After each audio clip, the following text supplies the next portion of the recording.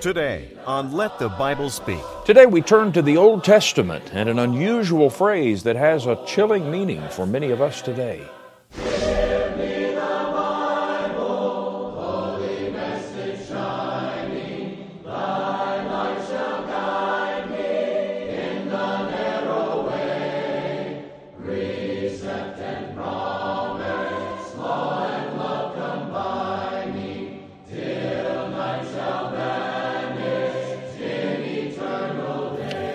Welcome, and in the words of the Apostle Paul to the ancient Roman Christians, the churches of Christ greet you. I'm thankful to be in your home or wherever you are right now to spend a few moments together in the Word of God.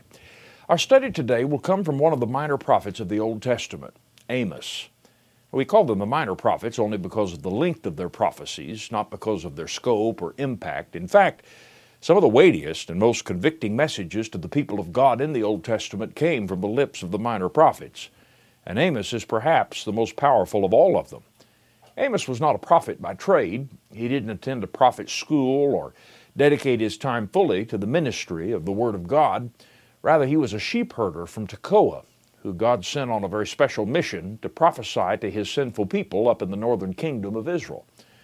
Now, the short book that we have containing his prophecies is one of the most pointed and fiery of all of the Bible. It was he who warned the people to prepare to meet their God in battle because they had provoked him through their sin. He foretold of a famine that would strike the land, not of bread or of water, but of hearing the word of the Lord. That is, when they would finally go seeking after a word from God, God would no longer be speaking to them. As his prophecy unfolds, he gained their attention by strongly condemning the surrounding pagan nations, and then Judah, God's kingdom people just to their south, where Amos was from. Now, this was fine with the people of Israel, but Amos didn't stop there. He simply used that as a platform from which to condemn their own wickedness. Now, Amos uses a strange phrase several times that I want to talk with you about today. I'll read from Amos chapter 2 and verse 4. It reads, Thus says the Lord, for 3 transgressions of Judah, and for 4, I will not turn away its punishment, because they have despised the law of the Lord, and have not kept his commandments. Their lies lead them astray, lies which their fathers followed. What does God mean when he says, for 3 transgressions, and for 4, he will punish the people? Now, he not only uses that expression in reference to the sins of Judah, but those of several other nations as well, including Israel. And it's an expression that we would do well to understand and take note of today. Was he referring to a particular group of sins which had made him angry? Well, I hope you'll stay with me to find out. That'll be the title of our sermon, For 3 Sins and for 4. And I'll return with that study after a song from the congregation. Love led the Savior to dark Calvary, wonderful love, led Jesus there, bringing salvation to you and to me. Oh, it was wonderful love, oh, what marvelous love, led him to die, Jesus to die, God's great gift from above, love, wonderful love. There in the garden knelt God's only Son, wonderful love, led Jesus there. Not my will, Father, but thy will be done. Oh, it was wonderful love, oh, what marvelous love, led him to die, Jesus to die, God's great gift from above, love, wonderful love.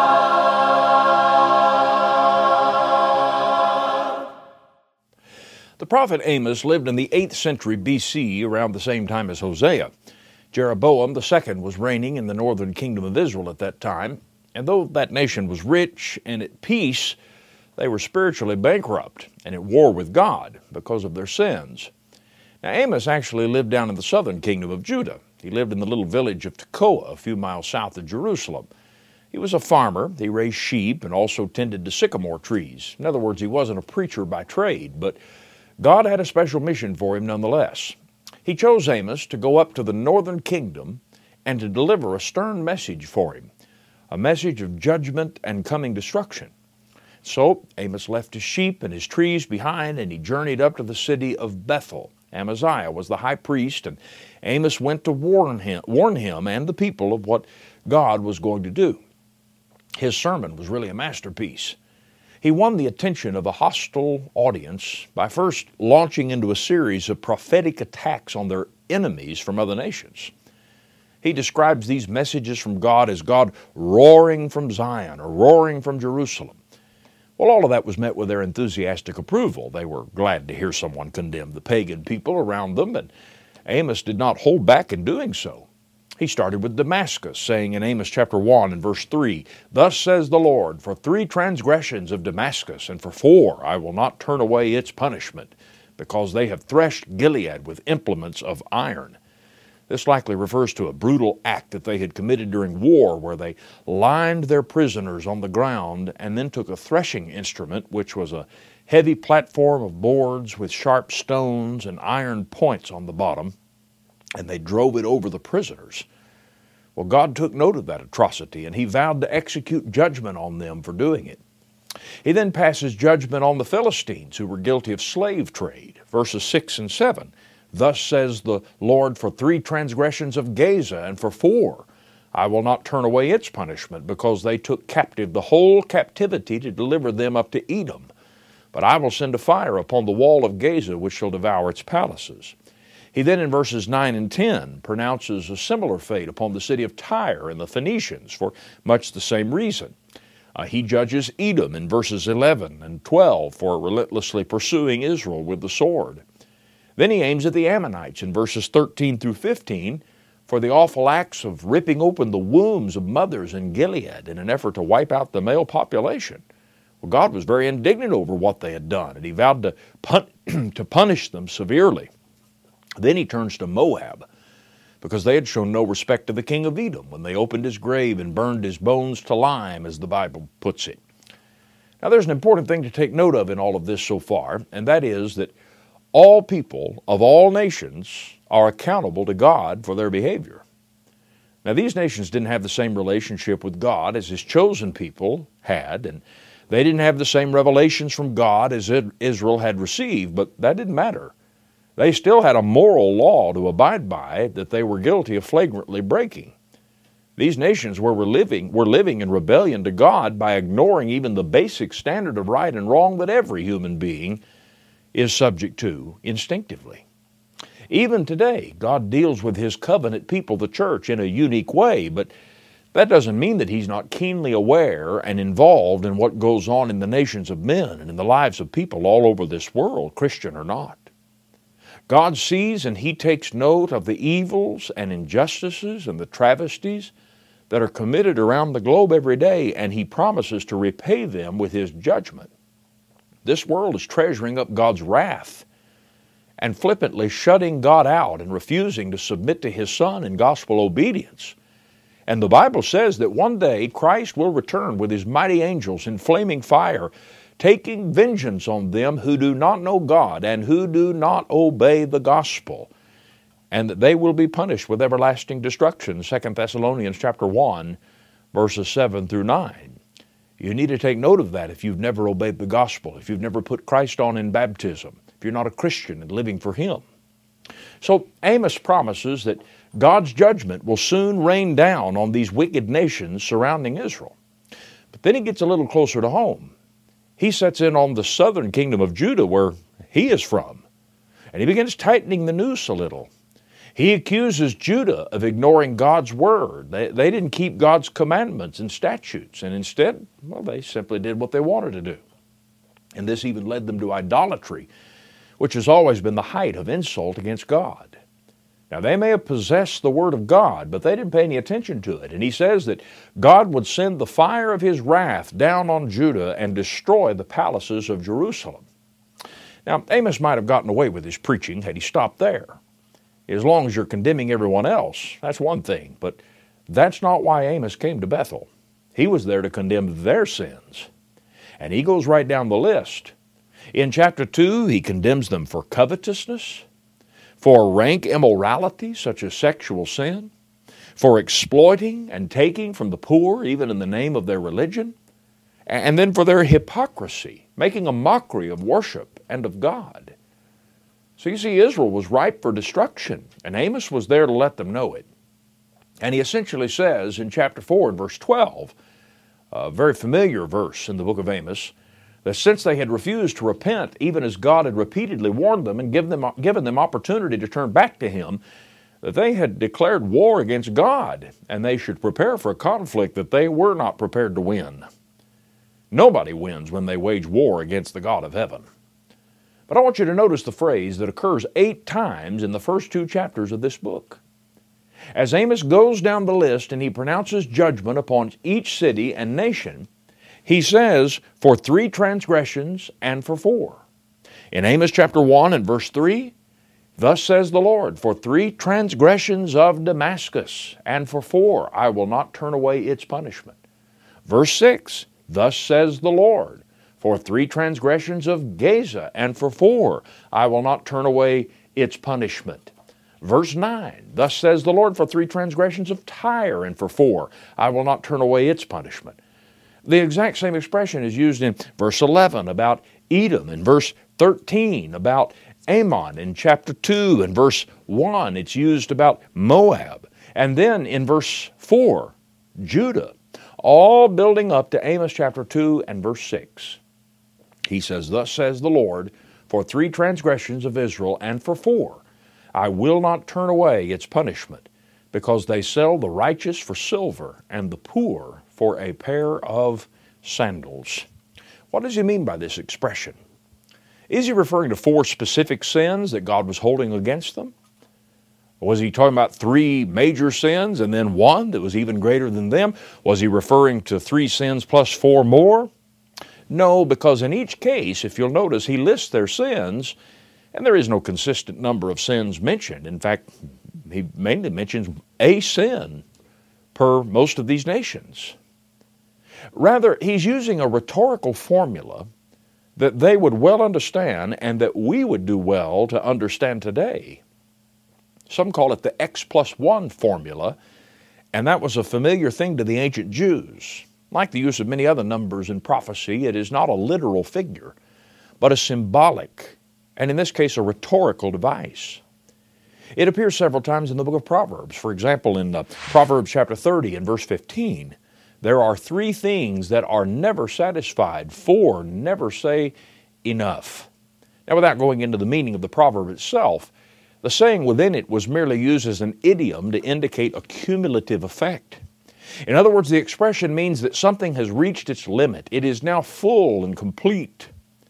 This was God's warning of doom to the ancient people of Israel here in Amos and these 7 other wicked nations, that God's patience had run out, and that they had stubbornly and arrogantly persisted in their sin with no repentance. And so now, there would be no turning back if they refused to repent.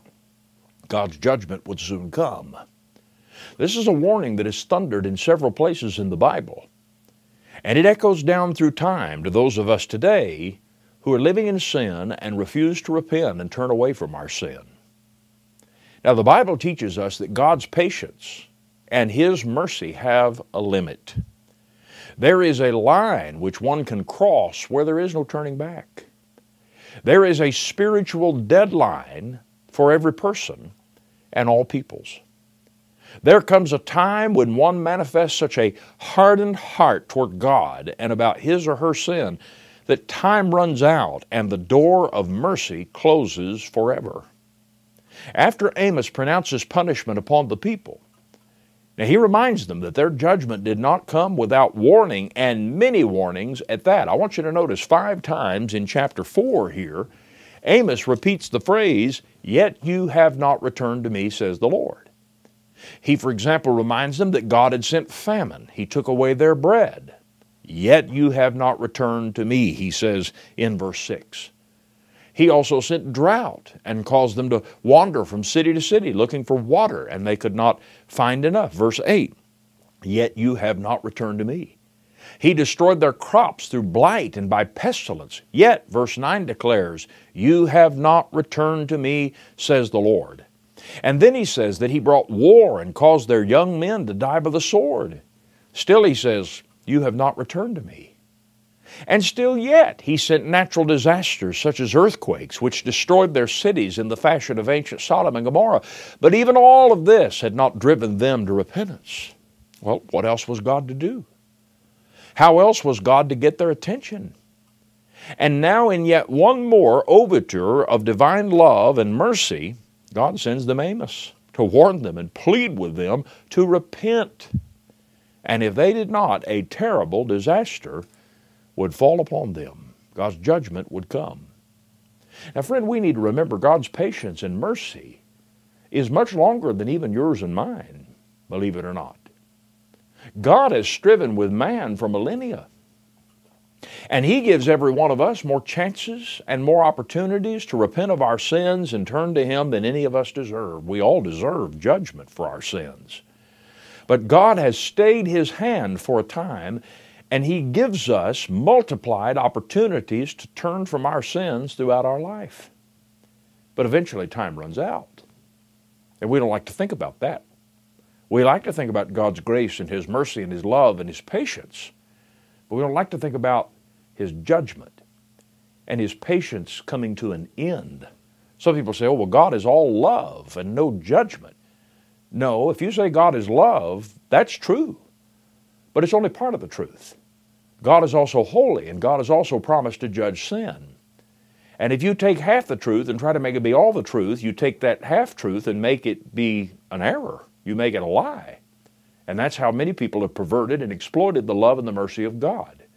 There comes a time when one stubbornly persists in sin, time runs out. God gives up. Mercy's door is shut. Proverbs 29 and verse 1 says, he who is often rebuked and hardens his neck will suddenly be destroyed, and that without remedy.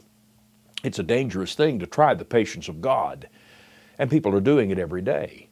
We're warned in 2 Peter chapter 3, beginning in verse 9, that the Lord is not slack concerning His promise, as some count slackness, but is long-suffering toward us, not willing that any should perish, but that all should, underscore it now, come to repentance. But the day of the Lord will come as a thief in the night, in which the heavens will pass away with a great noise, and the elements will melt with fervent heat. Both the earth and the works that are in it will be burned up. Therefore, since all these things will be dissolved, what manner of persons ought you to be in holy conduct and godliness? You see, God's patience has tarried a long time, but time is running short. How long has God been waiting on you? How long has God been showering you with blessings and allowing you to live your life as you see fit without meeting His judgment? How many warning signs has God put along the pathway of your life telling you to turn around? And are you ignoring them? Do you just assume that since you've gotten away with it until now that God's judgment will never come? Do you have the idea that God is so infinitely merciful that He'll just let it go and forgive and forget with no change and no repentance on your part? If so, you are under a delusion. Friend, the day of the Lord is coming.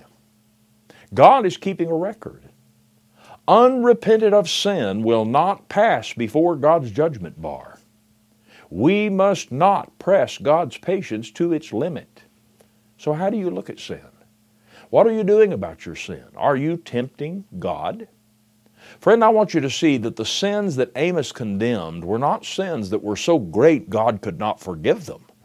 He isn't saying that some sins are not a very big deal and others rise to a higher level. And he's not saying that they had exceeded some set number of sins that God would tolerate, as though some sin is okay, just not too much. Friend, all sin is serious. And all sin is an offense to God and requites the judgment of God, all sin. What Amos is saying is that their repeated refusal to repent of their sins meant that God's patience had run out, and judgment day will come. It's not a matter of how great your sins are or how small you think they may be. The question is, what are you doing about your sin, no matter what it may be? What's your response to sin? What's your attitude about sin? Refusing to repent of any sin is a deadly proposition in the eyes of God. knowingly holding on to any sin is stubborn rebellion against God. And friend, God won't put up with that. Now you may think, well, my sins are not as bad as someone else's, but they are if you refuse to repent of them. God will forgive the murderer who repents before He'll forgive the gossip or the tax cheat who refuses to repent. God will forgive the adulterer who humbly comes to Him in obedience to His word and turns away from his or her sin before He'll forgive the seemingly smallest sin that one refuses to let go of and stubbornly holds on to it. You know, the Apostle John said that there is a sin not unto death, and then he warns that there is a sin that is unto death in 1 John chapter 5 and verse 16. Now, if you go to that passage, and if you look at what John is talking about throughout that first epistle, what you'll find is that the sin unto death is not some particular sin that just rises to some level that exceeds others. The sin unto death is simply a sin that one refuses to confess and repent of. So it doesn't matter if you think your sin is big or small. It doesn't matter if you think your sin rises to some level or if it's something that God will just overlook. Don't be deceived. It's not a matter of what sin you've committed. It's a matter of what are you doing about the sin you've committed, no matter what it is. What is your attitude towards sin? So I ask you today, what is the state of your life and your soul? Will God say to you, for 3 sins and for 4, I will not turn away your punishment? Because despite a lifetime of warnings, despite the warnings of His Word, the wooing of His Spirit through the Word, despite all of the influences He's placed in your life to draw you to Him, despite His patience, despite His forbearance, you have refused to repent. You have stubbornly dug in your heels and you refuse to turn away from sin. Amos said the people could repent and turn to God, but the time was quickly approaching when they could no longer repent, and judgment day would come. Is that day getting closer for you? As Amos said, prepare to meet your God. We will meet Him in judgment. And if we have not repented of our sins and submitted to Him in gospel obedience, we will face His eternal wrath. And that's not something to take lightly. That's not something to dismiss or to laugh at or to shrug your shoulders about. It is a fearful thing to fall into the hands of a living God, the Hebrew writer said. So I hope you'll think about that, friend, and if you're living in sin, turn away from your sin and obey the gospel of the Lord Jesus Christ. Have your sins washed away in His blood by being baptized into Him, and be saved today.